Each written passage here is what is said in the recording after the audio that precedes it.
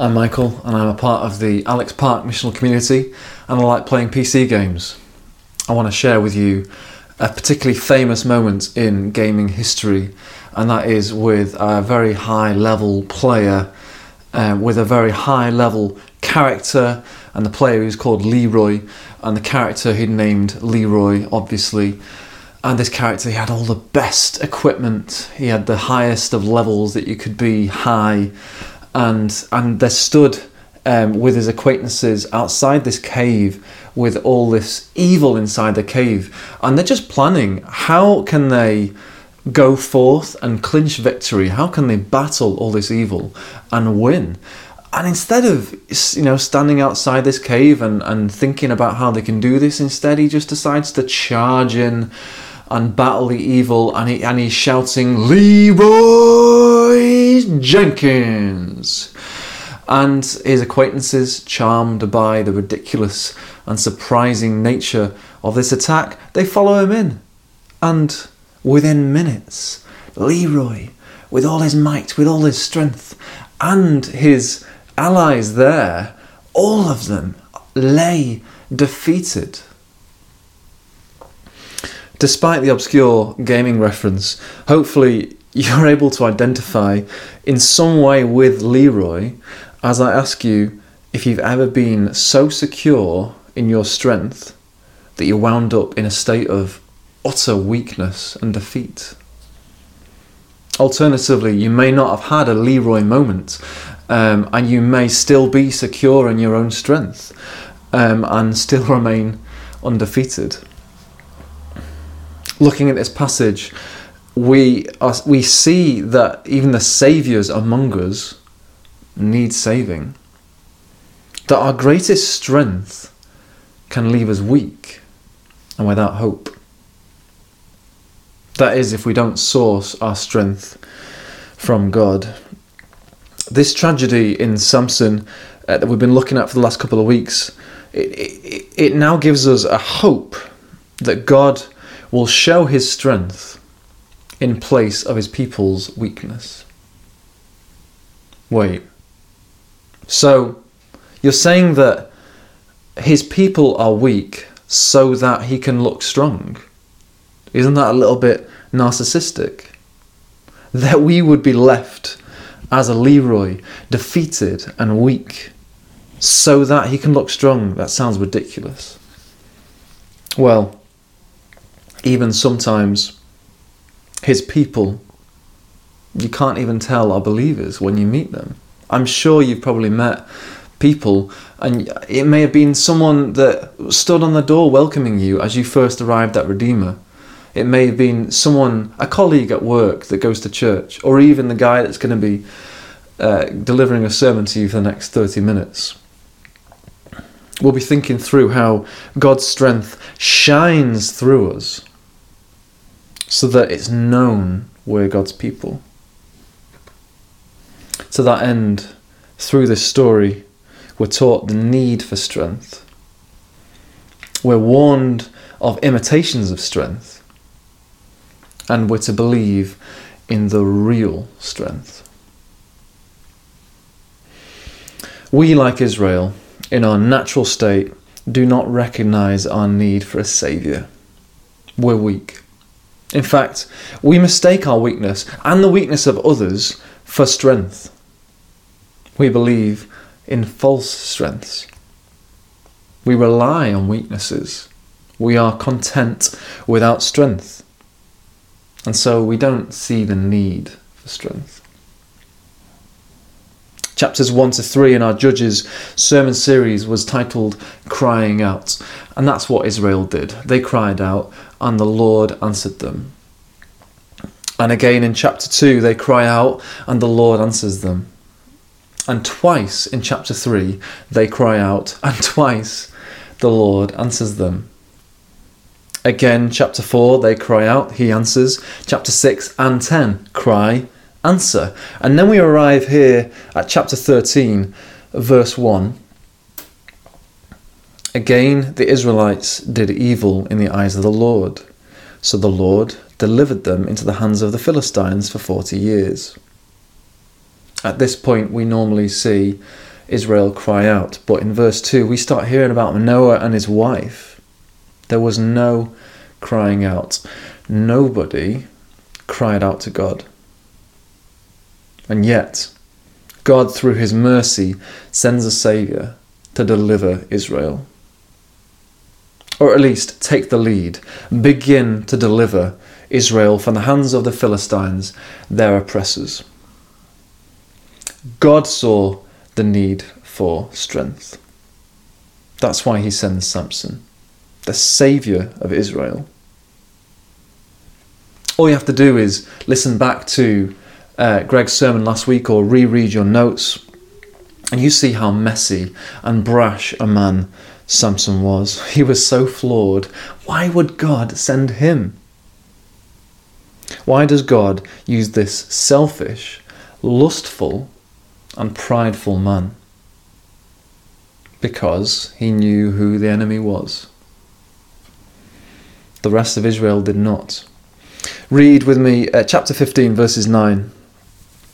The Philistines went up and camped in Judah, spreading out near Lehi. The people of Judah asked, "Why have you come to fight us?" "We have come to take Samson prisoner," they answered, "to do to him as he did to us." Then 3,000 men from Judah went down to the cave in the rock of Etam and said to Samson, "Don't you realize that the Philistines are rulers over us? What have you done to us? We've come to tie you up and hand you over to the Philistines." And so here we have a massive chunk of Israel sending a horde of their very best to go against Samson, to go against their own saviour. They are siding with the enemy and inhibiting their deliverer, the same one in which God sent to free them. They are using all their might. We therefore have the might of Philistia and Israel. Surely, now even more so, we're realizing how much these people need strength. Samson may be flawed, but at least he knew who the enemy was. He wasn't going to bury his head in the sand as Israel have, where both Israel and Samson make the same mistake of forsaking God. Samson is the one who will be faithless to Philistia. This story was written to Israel to remind them of the need for strength. That they can't go on saying in their oppression, "It's always been like this." Freedom isn't possible. And for us, similarly, we must see the need for strength. We can't be content in weakness, but must see the need for strength.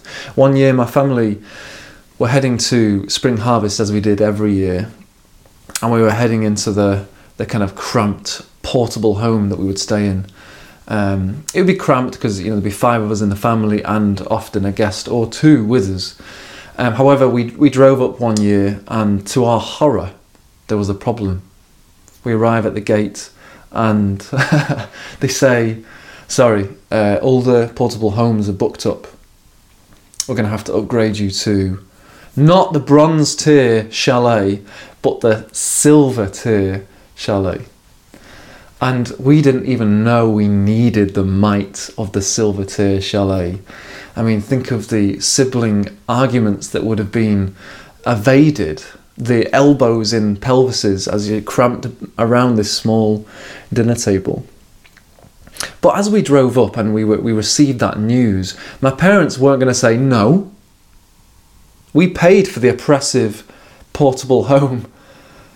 We're gonna fight for this. That wouldn't have made sense.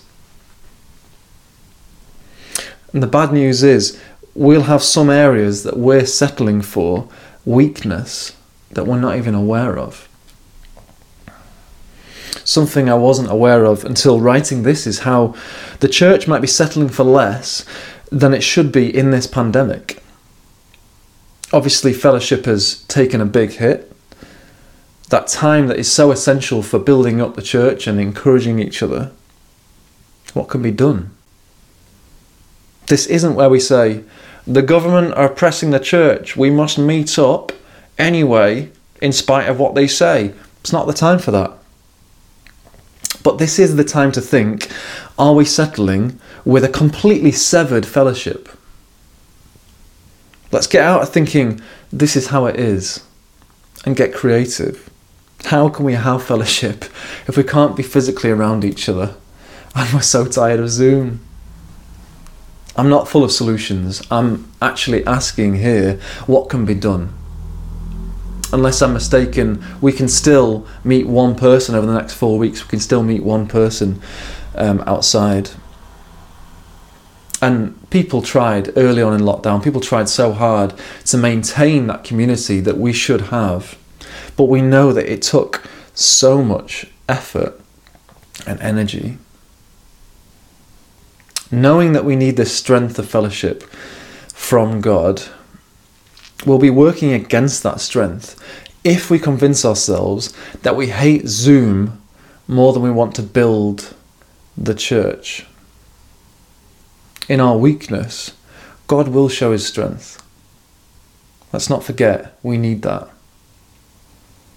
And when we're aware of that need, let's not mistake the wrong thing. Don't be imprisoned by things that imitate God. Don't be cut off from God by things that imitate his strength. And before we look at the proposed strengths in these chapters, we're going to recap some of the amazing things that Samson has done. In chapter 14, verse 6, he tore a lion apart with his bare hands as he might have torn a young goat. Verse 19, he went down to Ashkelon and struck down 30 of their men. In 15, verse 4, he caught 300 foxes and tied them tail to tail in pairs, lit the torches and let the foxes loose in the standing grain of the Philistines. In verse 8, he attacked the Philistines viciously and slaughtered many of them. Verse 14, the ropes on his arms became like charred flax and the bindings dropped from his hands. Finding a fresh jawbone of a donkey, he grabbed it and struck down 1,000 men. In chapter 16, verse 3, he took hold of the doors of the city gate, together with the 2 posts, and tore them loose, bar and all. He lifted them to his shoulders and carried them to the top of the hill that faces Hebron. As the chapter continues, he breaks his bonds of 7 new bowstrings and then his bonds of new rope, and he finally pushes 2 central pillars in the temple of Dagon on the rulers and all the people in it. His destruction was so thorough that his family were able to go and get his body without much complaint from the Philistines. What was Samson's strength? Wasn't his muscle or his masculinity or his diet of binging honey or the alcohol he was to abstain from. His strength wasn't his hair. His hair was an agreement with God. It was to say, I am yours and I am yours for a purpose. We could be fooled, as he was, in thinking that the strength was his. Even more so, his strength leaves him needing help from God. Chapter 15, verses 18, must I now die of thirst and fall into the hands of the uncircumcised? Then God opened up the hollow place in Lehi, and water came out of it. When Samson drank, his strength returned and he revived. This Saviour needed saving. Again, we see Samson's imitation of strength in a much more devastating way. Have a look at chapter 16 with me, verse 20. I'll go out as before and shake myself free. But he did not know that the Lord had left him. The Philistines seized him, gouged out his eyes, and took him down to Gaza. Binding him with bronze shackles, they set him to grinding grain in the prison. The strength is fully God's. Samson's strength leaves him dying of thirst, blinded, shackled, a slave, humiliated, and apart from God. Somewhere along the way, Samson has fallen for an imitation. He has been cut off from the real strength that is God's, for an imitation of strength. Why did this happen? Well, he fell asleep. He was lulled into a state of such security in his own strength that he fell asleep on the lap of danger. The moment he was cut off from strength, from God, he wasn't even awake. Let's not fall asleep secured only by an imitation of strength. A good place to look for where we're fooled by fake strengths will be to look at our gifts. Look for the Samson-like strength in our life, and we'll find a supernatural power that we attribute to ourselves rather than to God. So what supernatural gifts have God given us? I'd say, when it counts, Redeemer Church, you really love each other. When the babies are crying, those newborns are crying, the food rotas get made. And the babysitting, all of that. When guests arrive at the pub, the meal is not on them. He's given us love so strong, 3,000 enemies couldn't hold it. Blindness couldn't hold it. Humiliation could not hold it. Are we going to love when we're outnumbered? Are we going to love when our own people are against us? If we don't recognise where this strength comes from, we'll end up looking like there's no God with us at all. Believer and non-believers alike will walk through the Royal Oak doors and they'll see a pub function room full of people, weak like anybody, or a Zoom meeting, or a WhatsApp group, just people. Because we'll be asleep, believing the strength is our own. But there will be no strength because He will have left us to our self-sufficient lives. That would be a mess. A mess that we created, believing our strength was our own, not calling on God for His strength. Our mess will be the theme of this whole series, a sabotaged spirituality, and we, the saboteurs. I've talked about welcoming people before in a sermon, but I'm talking about it again because I do think it's one of Redeemer's strengths. The priority Redeemer puts on welcome is good. It's a strength. If we're not recognising where that strength is coming from, though, and we're attributing it to ourselves, we'll find ourselves thinking that we're there with our arms open, welcoming. But we're actually just having a great time because we're talking to our friends or with people that are very similar to us.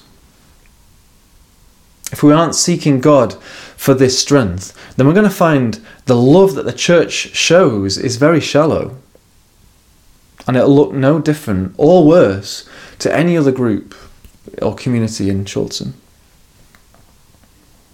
And if it's also just confined to saying hi to someone that we don't know on a Sunday, or once a year giving socks to reach out to the community.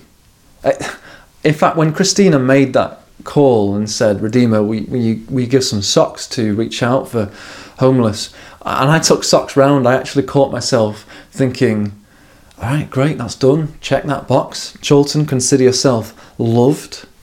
It can't end there, though. It can't stop there, otherwise we'll find that strength to actually be our weakness. And as a group, we'll be without God's strength, and we will be without God. This brings us to the godless Philistines. When we think of Philistines, we often think of them as strong. If you've heard of the story of David and Goliath, Goliath was a Philistine, and he was a giant, and he was very strong. And in this story, we have the Philistines as the strong oppressors of Israel, but only as much as God will allow. When you read through this story, you see that every Philistine success is followed by a Philistine defeat. That's because these people who are not God's people, and therefore are godless, do not have God's strength. Their first success is winning Samson's bet, but that's followed by a slaughter of 30 of their own. The next success is Samson is gone and peace is restored. Unfortunately for them, their agriculture takes a hit as their grain is burnt to a cinder. The Philistines think they have success in getting to the root of the problem that is Samson's wife and her father. The following failure involves another slaughter by Samson. So they have success in binding and having Samson delivered to them, and it just leads to another massive slaughter of many of their people. And they try to ambush him, and that leads them with their city gate ripped out of its wall, and their strength is impaired. They capture and weaken Samson, but the final failure results in chapter 16 verses 30. He pushed with all his might, and down came the temple on the rulers and all the people in it. Thus he killed many more when he died than while he lived. The Philistines, the strength of the day, the superpower to Israel, has only as much strength that God will allow them, and only as much power over Israel as Satan will convince them of. Most of the time, Satan fails to convince Samson of their power, of the Philistines' power, but Israel is convinced the whole time. The Israelites' view of the Philistines makes me think of a pet cat, all cuddly, but if it's threatened, it'll have its back hair stick on end to make it look big, and it'll kind of do this gangster pose to look threatening. And I'm thinking, looking at this thing, I'm thinking it might hurt me. It might even kill me. But if I knew the power that was available to me, we wouldn't be having this standoff with a cat. We know it's good to recognise our weakness. But where have we forgotten that God is stronger than the powers around us? Where are we convinced that the enemy is stronger than God? I'd say an enemy to every church is prayerlessness. When we settle with one prayer a day, even 0 prayers in a day, and we continually ask our core groups or missional communities for prayer that we would spend more time with God. This is clearly a great thing to desire, more time with God. We are week after week coming to others with requests for prayer for our prayer life, but we're actually stuck in prayerlessness. We're too busy, and it's always been that way. Ever since the second child, just struggled to find the time. Or ever since we bought this house, just not being able to really get into his word. Or ever since I've been in this emotional state, I've not been able to bring this stuff to God. With our words, we're saying, Tim, will you pray for me? But we're not really crying out. We believe that this enemy is too strong for God. Too strong for God to work through us, or we're content as we are. But like Samson, God wants to partner with us using his strength. So let's not be convinced by an imitation of strength. Let's not remain apart from God. Because for Samson, to lose his eyes must have been awful. To lose his strength, worse. But to be without God, absolute worst. He needs real strength from this mess that he created with his own strength. He needs God. And as we look at what real strength looks like, at the reality of strength, this passage shows us 2 things. As I've already alluded to, it comes from God, but it also costs God. Firstly, the reality of strength is that it comes from God. The book of Judges spends a whole chapter 13, with this elaborate nativity scene. This long origin story for Samson is written to show that God did not pick a leader from all the Israelites that were already there. He didn't pick a hero. He didn't find one and then use them. He grew his own hero. He grew a deliverer in the womb of a faithful but nameless woman. Nameless so that God gets the glory. God won't accept anything from Samson's parents because all the strength is coming from God. God won't even give any more information than they need because God knows his purpose for his strength. So we affiliate all the strength to God. This beast of a man exhibiting God's strength as being grown by God. The reality of strength is that it comes from God. One way in which we've applied this passage to us referred to the quality or quantity of time in which we spend with God. Where does this desire come from? To spend more time with him. Where do the means come from? It comes from God. As Samson's father did in chapter 13, verse 8, "Pardon your servant, Lord. I beg you to let the man of God you sent to us come again to teach us." Pardon your servant, O Lord. O originator of strength, O strong one, I beg you. So if you're struggling in how much time you've spent with him, then where is the best place to go? To the one whom gives all the strength. Call out to him. Beg him. Keep asking those in your core group and missional community for prayer on this. Keep asking because it is a good thing, but make sure you're begging God. We've also already thought about how we love each other. If you feel too weak to do that, that is normal. It's a normal thing to look out for yourself as well. That makes us a normal group of people. It is a supernatural thing to love with real strength. It requires him. It comes from him. Let's beg him and he'll show us his strength. He'll show his strength through us, his weak people. I asked the question earlier as to God showing his strength through his people's weakness and whether that looks narcissistic. But we also see in this passage that it also costs God. In fact, it costs God the most. Firstly, we saw at the start of this passage, at the start of chapter 13, the Israelites doing evil. So God allowing the oppression through the Philistines. And while nobody cried to him, while no one called out for his strength, he gave it anyway.